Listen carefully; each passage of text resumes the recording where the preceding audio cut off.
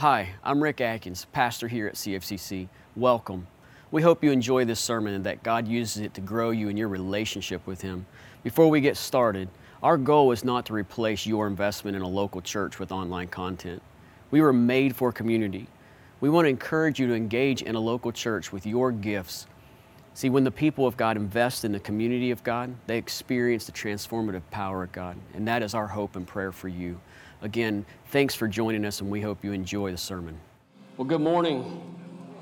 And it's so great to see all of you here this morning. Let me say welcome to all of you joining us online for a very special day in our church's history as we are finishing up a series entitled The Kingdom is Here, where we've been walking through the book of Nehemiah since last fall, a little over 4 months. So we've been here for a while. But we're going to wrap that up today. So if you have a Bible, either hard copy, electronic device, you want to open to the last chapter of Nehemiah, chapter 13. We'll be in there in just a little bit. I pray that this series, for those who have been around for the series, I pray that it's been a blessing to you. I know at times it's been challenging to us. It's been convicting. Hopefully it's been equipping and transformational as we've walked through the words that Nehemiah has given us here.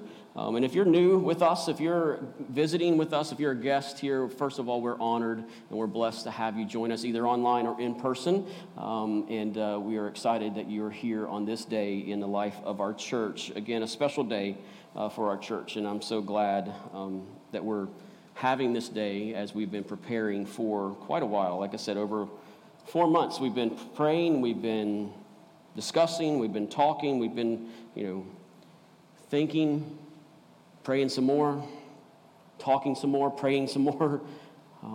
Just been in this season of preparation for today and to the weeks and the months and the years ahead until Jesus comes home. And so it's a very important moment in our church's life. And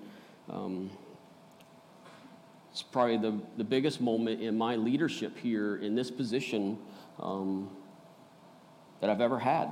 It's the largest step of faith that I've been involved in the church.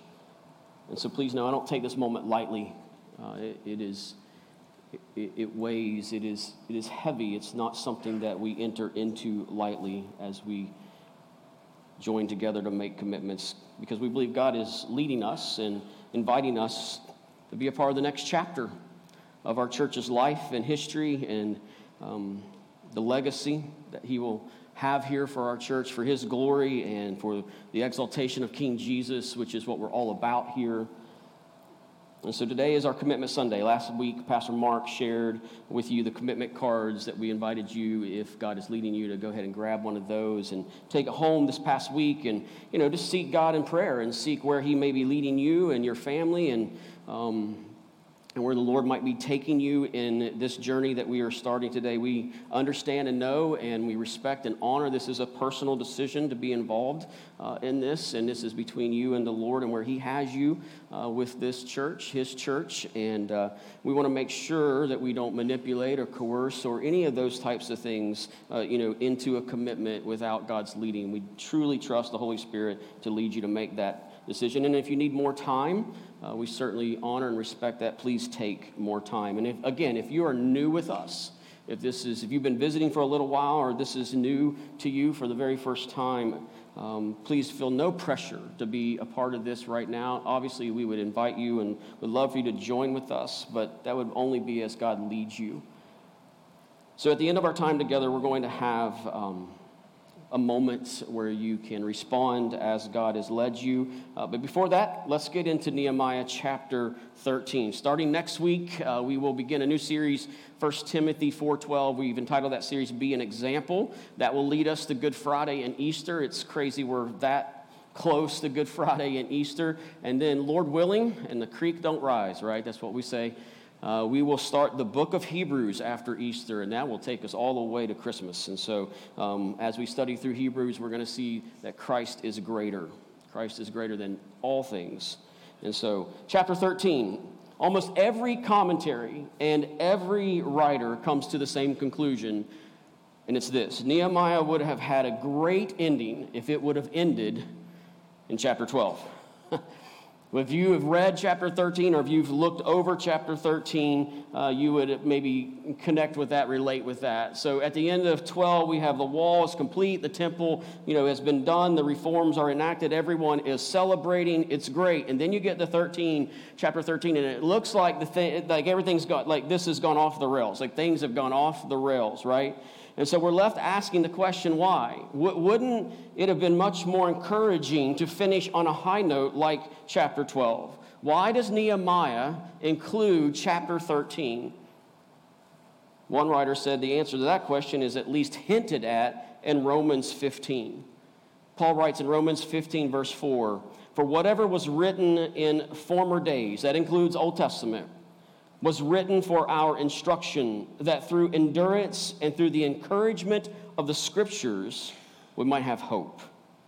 So we could say Nehemiah 13 is about endurance. It's about encouragement. It's about hope. So as we begin this journey today together, and where God is leading us to take this bold step of faith, we need all three of those. And we're going to need all three of those along the way: encouragement, hope, and endurance. Sharing those with one another, holding on to these as God gives them to us. And so we're going to see through the text that in spite of all the great intentions of God's people, and even in their failures and all that, God remains faithful. He remembers us, and we praise God for that. Now, if we're to do a side-by-side comparison of chapter 13 to chapter 10, we would see that the people failed to keep several of the promises that they had made to God. So chapter 10 is where these commitments to God were made. These promises to God were made. Nehemiah had led the people to have this moment of surrender and submission and committing again to the ways of God and to the works of God. And then in chapter 13, when we look at it closely, it shows us that they have failed in all of those commitments. So a quick recap. To understand the events of this chapter 13, it's good to know the commitments the people of God made back in chapter 10. The people made God glorifying commitments. These were not something that was simple. These were big. These were huge in their life and in their culture, in their society, for them to make these commitments. And they were to assure one another that they would live lives distinct from the surrounding peoples. That's one of the commitments they made.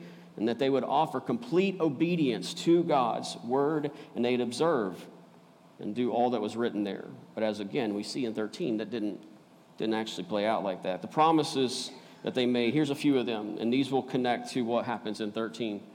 That there would be no mixed marriages. And please don't read that in the wrong way or take it out of context. This wasn't racial prohibition. This is not what was talked about here. This was religious commitment to purity that God had given them as a people. It was obedience to God's command. Another one was that they promised that the Sabbath day would be kept holy. They promised that they would pay the tithe and the temple tax, and because the work of the temple was expensive. They promised that they would supply the wood for the altar, and it's noted that the altar was massive in scale, which meant that it would require a lot of wood, but they would supply it. The altar burned, by the way, 24 hours a day, 7 days a week, 365 days a year. It never went out. It was to never go out. And so that took a lot of labor. But they had promised, we'll make sure that the fire does not go out, and that they would provide the wood for the fire. They promised that they would not neglect the house of their God. Multiple times towards the end of chapter 10, they repeated the house of our God. This will be our highest priority. That's the commitment. So those are the commitments that were made, that the people made, that they came together in unity and said, this is what we're going to do. We are going to make these commitments. They're God-glorifying commitments. We are going to fulfill these commitments. And then we get to chapter 13. And if you look in chapter 13 with me, chapter 13, verses 6 and the first part of 7. Look at what Nehemiah writes. While this was taking place, I was not in Jerusalem, for in the 32nd year of Artaxerxes, king of Babylon, I went to the king. And after some time I asked of the king, verse 7, and came to Jerusalem. And look at this next little part. And then I discovered. So this brings us to this, and I bring us to this moment in the chapter because it's the hinge. It's the hinge. Nehemiah has traveled back to the king of Persia. Remember, Nehemiah was a cupbearer to the king. So he served at the pleasure of the king. He served in the royal court, and so he had went back after governing for 12 years. He'd went back now to the king of Persia, and he's been gone a little bit. We don't know exactly how long he's been gone, but he's been gone. And then he comes back, and upon his arrival back in Jerusalem, he discovers, right? And then I discovered the people have done what? They've drifted, they've compromised, they've forgotten the commitments that they have made just a few chapters before then. And from this point, we see Nehemiah finding, discovering, and even he says, in those days. So he's referring to that this is what they were doing, right? Verses 10, 15, and 23 in chapter 13. And he begins to serve to correct all the wrongs. He begins to try to bring everything back to center. He begins to try to put things back on the rails, if you will. And what we see is that this chapter shows us this need for ongoing renewal. That we don't get over the gospel, that we make commitments, we understand the gospel's work in our lives. We know God's work in our lives. We know our participation in that work in our lives with God, the Holy Spirit's work. We don't move past that. We don't ever just say, well, that was at a moment of conversion or at a moment of surrender. That was that, and now I've just moved on. No, we need this ongoing, constant need for reformation, for transformation, for renewal. Because what we've learned here is this hard-won spiritual victories. And again, if you were with us and if you studied the life of the people here, these victories that they had, these spiritual victories, these hard-won spiritual victories can be rapidly forgotten and lost. How guilty of that are we? That there's a day where we've made commitments and we've surrendered and we're in a posture of submission to the Lord, and the next thing we know, we're off the rails. We're doing things that we didn't think we would do. And we see Nehemiah, and his concern here is for God's glory. We've said that over and over. And because of his concern for God's glory, what's he do? He confronts and he begins to correct. Now, for our sake this morning, we'll not detail out each failure. But let's see them in the flow as they were promised in chapter 10. Remember, again, the last part of chapter 10 was the house of our God will be our highest priority.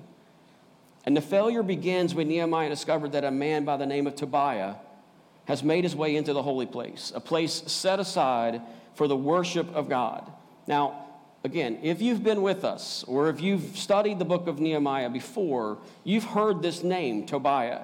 In fact, he shows up 5 times in the book of Nehemiah. Chapter 2 is the first time he shows up. And that's when he comes in and he disrupts, he really disrupts what's happening there. And he's angry that the Israelites are starting to rebuild the wall. He doesn't want anything that promotes this welfare of the Israelites.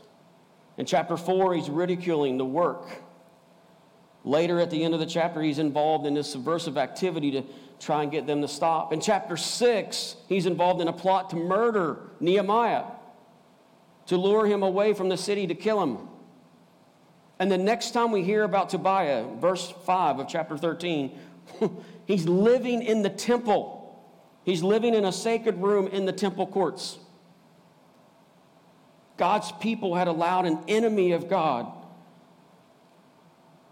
an enemy of God's people, to make his way into the place that should be kept holy.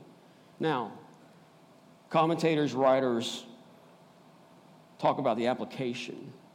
And I'll just throw this out there. In our own introspection of our own lives, as we read this actually happening with the temple and people, but as we know, with Christ, we are a temple for the Holy Spirit.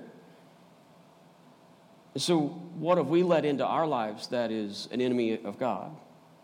What have we allowed into our lives that becomes an idol or leads us to worship something other than Christ? So we can look at this and we can look at what happens with the people and how they so quickly fall apart or compromise or drift away from their promises and their commitments. But let's not be so quick to judge, because how easy and how often does this happen in our own lives? So Nehemiah in verse 8, this is what he says. And I was angry and I threw all the household furniture of Tobiah out of the chamber. Now, can you imagine the scene here if it was actually Nehemiah? Now, remember, Nehemiah, he's pretty important as far as the leader of the group here. He probably had people do this. But as he's writing it, it could have actually been him because of the zeal that he had for God's glory and God's house. He throws the furniture out. He removes Tobiah, right?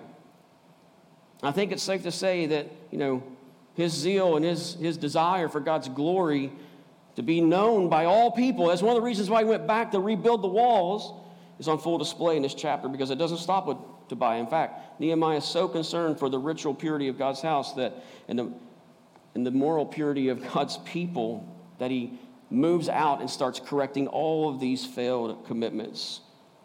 The other commitments they failed to keep, verses 10 through 14, the resources that they had promised to give for the ongoing work of the temple, they had stopped providing that. Money, food, oil, even the firewood for the altar. Time, the Sabbath, verses 15 to 22.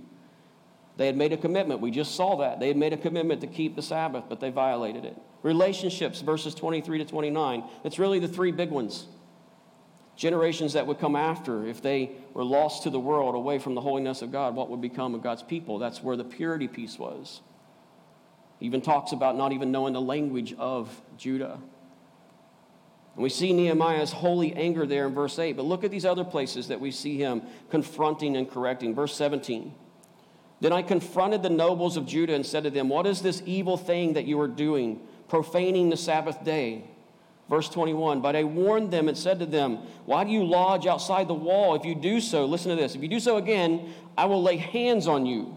From that time on, they did not come on the Sabbath. Now, I don't know how big of a guy Nehemiah was, but apparently when he threatened to forcibly remove you, you didn't come back.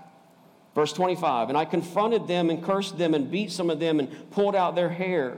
And I made them take an oath in the name of God, saying, you shall not give your daughters to their sons or take their daughters for your sons or for yourselves. In all of these verses, we see Nehemiah's correcting.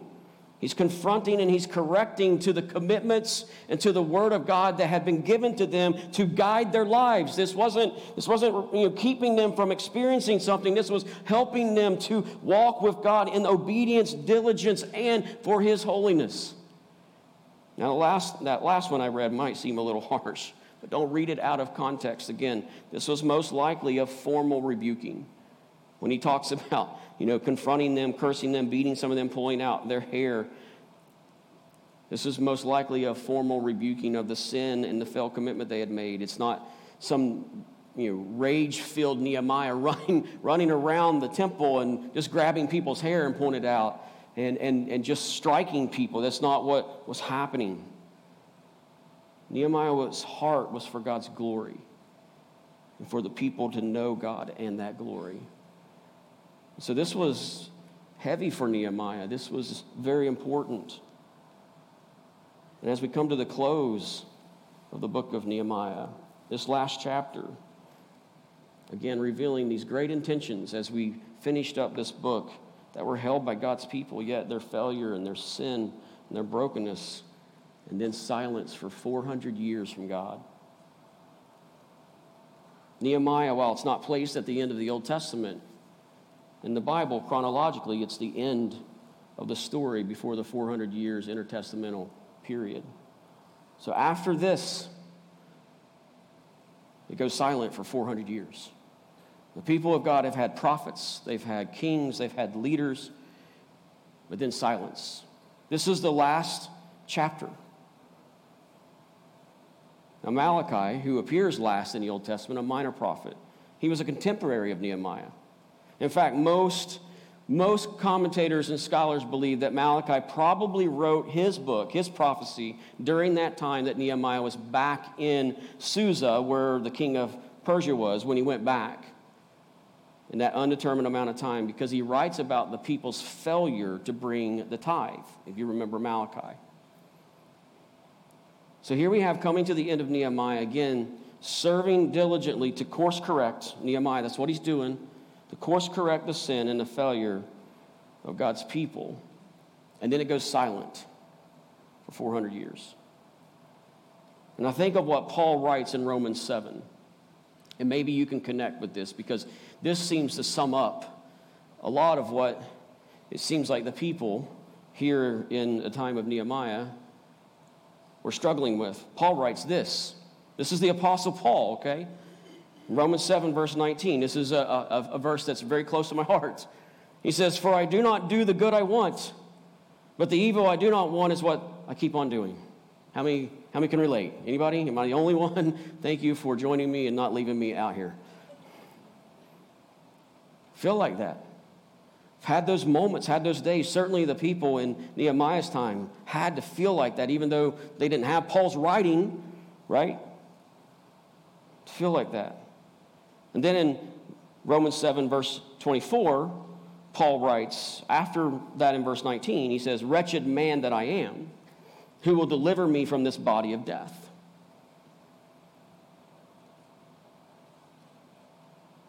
Because when you keep doing the things you don't want to do, you don't do the things that you want to do, you get to a place where you cry out. And that's what Paul was doing here. Except for Nehemiah, it would have stopped at "who will deliver me?" because we had 400 years of silence. Nehemiah would have ended with that, right? Who will deliver me? That's the question that rang out for God's people. 400 years. Who will deliver us? Who will rescue us? Who will save us? And what does Nehemiah leave the people of God with that rings in their ears for that time? What's the promise? What gives them the endurance, the encouragement, and the hope? Well, it kind of comes in the form of a prayer that happens 3 different times in chapter 13. Look at the very last phrase that he says in verse 31. The very last thing. What's he say? "Remember me, oh my God, for good." It's the last thing Nehemiah writes. And then 400 years of silence. And God's people read this record. It's shared, right, among the generations through that time. The story, and it ends with this. Remember us. Remember us. Remember us, Lord. Remember us. Act on our behalf. Deliver us. Rescue us. Act in a manner consistent with your character and your promise, who is able to keep his promises. And that's exactly what God did. It's exactly what God did. See, the great news, church, is that that's what he did. He acted, right? He has acted, and we are blessed on this side of the resurrection to know that there is hope, and there is encouragement, and there is endurance. And where's it found? It's found in Christ. Look again at Romans 7. See, the very next verse after 24, which ends with "who will deliver me from this body of death," we get verse 25. That says this: "Thanks be to God through Jesus Christ our Lord." That's the verse we get. That's the verse that speaks to us hope, encouragement, endurance. We know those days where we're not doing the things we should do and we're doing the things that we shouldn't do, that we get to a place in those days where we say, "Who is going to save me and deliver me from this?" And this isn't just for non-Christian. This is for Christian. This is those moments where we slide away, we drift away from the center, from those commitments, from the gospel of God's grace saving us. And we get to that place, but we get verse 25 that says, "Thanks be to God through Jesus Christ our Lord." That's the hope. Jesus is the one who rescues us. And we have the grace of telling the world that. That's what we get to do. I hope every Christian, every disciple of Christ understands the grace of being a part of the missional work of God. We get that grace. As it has come to us, we get to tell it to others. There was a video a few years ago that went a little viral. You may have seen this, of a little boy kicking a soccer ball towards a goal at a professional soccer game. It was like kind of at halftime or intermission or maybe even before the game. And he's kicking. He might not have been 2 or 3 years old, and he's kicking this ball towards the goal, and he trips several times trying to kick this ball. And he falls down, but he gets back up, And as the video is playing, the fans start to react to this little boy. And they start to cheer him on. And they start to encourage him. And eventually he gets to the end of kicking the ball to the goal, and he kicks the ball in the goal. And the crowd goes crazy. Let me show you the clip. I have to say thank you also to my teammates. They, not only these ones, but all the other ones that I play with, and they were fantastic.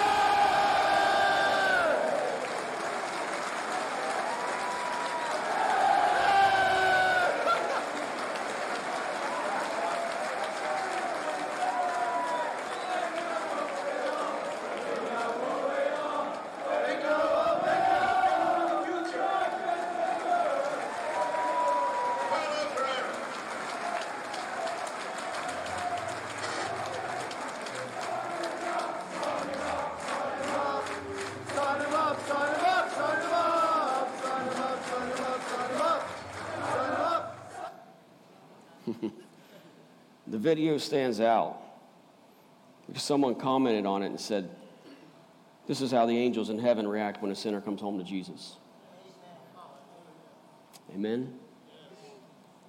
I would go as far as to say, it's how the angels react when a Christian is renewed, who has drifted and now is home again.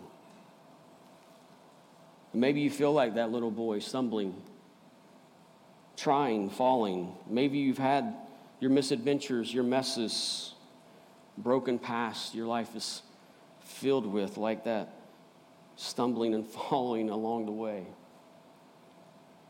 But I hope you don't assume that it's too dark, that it's too messy, that it's too late, or it's too much for your faithful God. He knows you. And as Nehemiah said, he remembers. May we remember the cost by which he remembers us. Don't ever let that slip from our attention. Jesus' words as he gave up his life on the cross was, my God, why have you forsaken me? It could also be said this way, why have you forgotten me? Why are you not remembering me? The Father forgot his Son, abandoned, forsook his Son to ensure us that he would never forget us. Let that sink in. It's a blood-bought promise.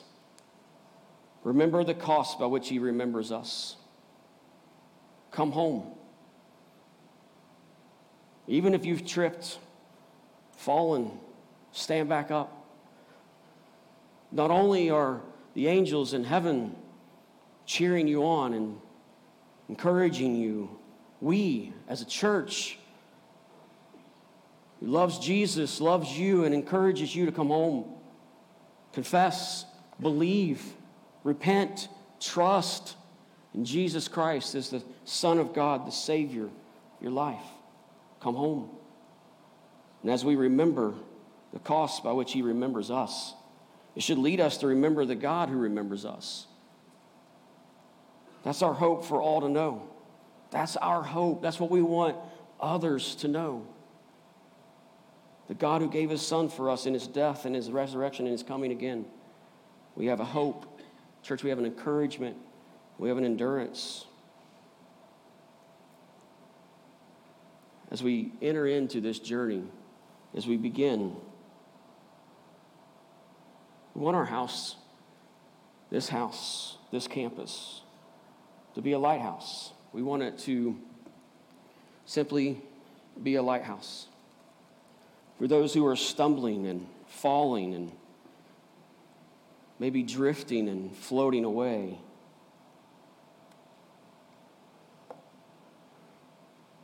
This is a visual of what we believe God wants this campus to be for people.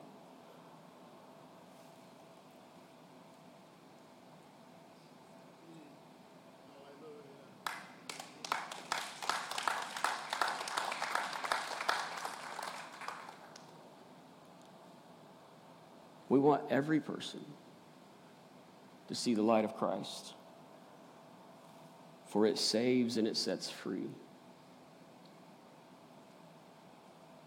We want our campus to be a lighthouse of hope, a refuge of hope for the generations to come until Jesus comes back. May God use this campus for His glory,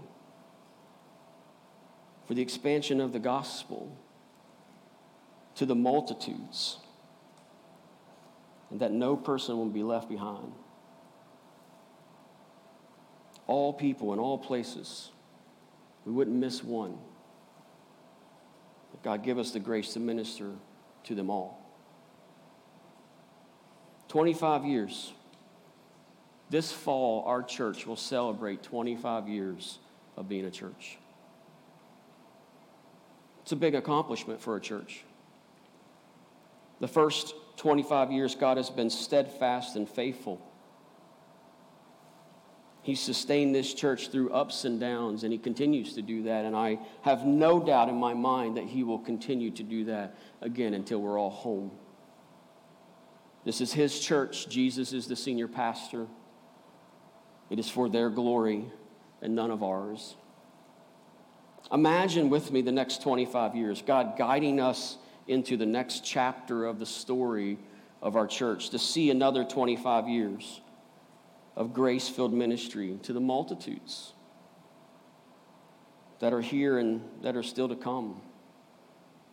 We get the privilege of knowing our work together now will be a great help to those who come after us in service to the kingdom. Imagine when God finishes His campus, the families, the moms, the dads, the sons, the daughters, the grandmas, the grandpas, the aunts, the uncles, the cousins, the neighbor, the coworker. And that list goes on and on. Imagine the homecoming. Imagine the homecoming we will all experience in heaven together. Imagine the joy to know that God gave us the privilege of joining Him again in His missional work here on earth so that none will perish. The smiles, the hugs, the happy tears, the laughter, the hope, the future that all us and those this church will share the grace of Jesus with and the salvation of Christ. All will experience. Imagine all those emotions and moments we will experience in heaven together for all eternity. A glorious homecoming for God's kingdom. And there is, again, as I said, there's no greater kingdom. This is the journey we begin together today. There's an old proverb that says, 1,000-mile journey begins with the first few steps. And I use it often in the weddings that I have the privilege to officiate in the moment where the father gives away the bride. I think it's appropriate for today. And although we all hope that it won't be 1,000 miles, no matter what, listen, no matter what, we step with Jesus daily, faithfully, courageously, and obediently until He brings it to pass. That's what we're inviting you. Thank you for allowing this to come to us. And I say that with the most sincerity and genuineness I can say it. Thank you for allowing us to have God lead us to this place. And I say personally, thank you, whether you participate in this or not. It's a great humbling honor. Great humbling honor to serve alongside you in the kingdom. I look forward to what God has for us in the new season. And I do believe it'll be for His glory and His praise and His salvation and His grace. And so today we begin a journey for 3 years, a commitment of 3 years to see what God will do with us and what God will do through us. As I've mentioned, this is big. It's bigger than anything I've ever been a part of,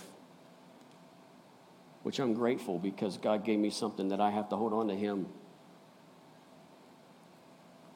It's $15 million to see this expansion complete. It's a giant step of bold faith. So we're starting that today to begin this journey. And along the way, God's going to give us victories and milestones to celebrate, and we are going to do that. please don't forget, this is about people. This is never to be about a building or dirt or asphalt or parking. This is about people. And it will always be about people.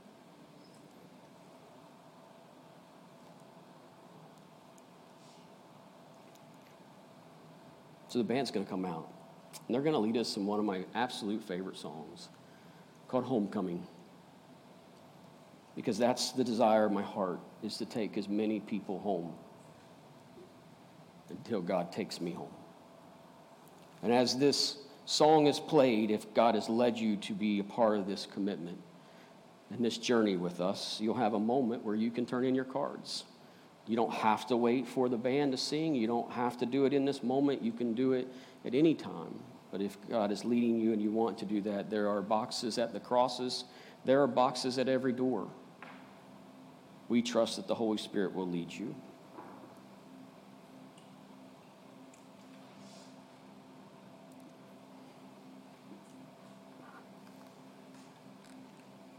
I hope and pray that we understand together that this is God's.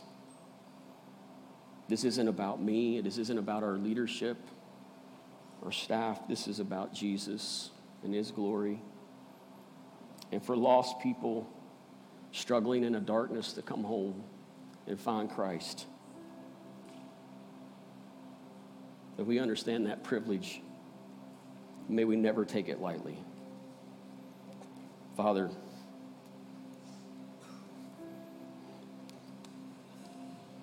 God, I'm humbled, extremely humbled to be a part of your church, taking a bold step, a courageous step with you, knowing that the entire time our arms have to be wrapped around you and in nothing else. And that on this journey, we have to keep our eyes on you. God, help us. Help us keep our eyes on you. And one day, God, may we celebrate this song that we're singing with the multitudes that you've allowed us to share the gospel of Jesus Christ with.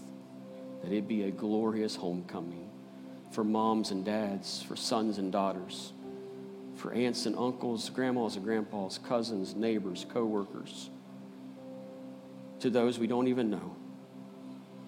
May we all celebrate together for your glory, for your kingdom, for Jesus.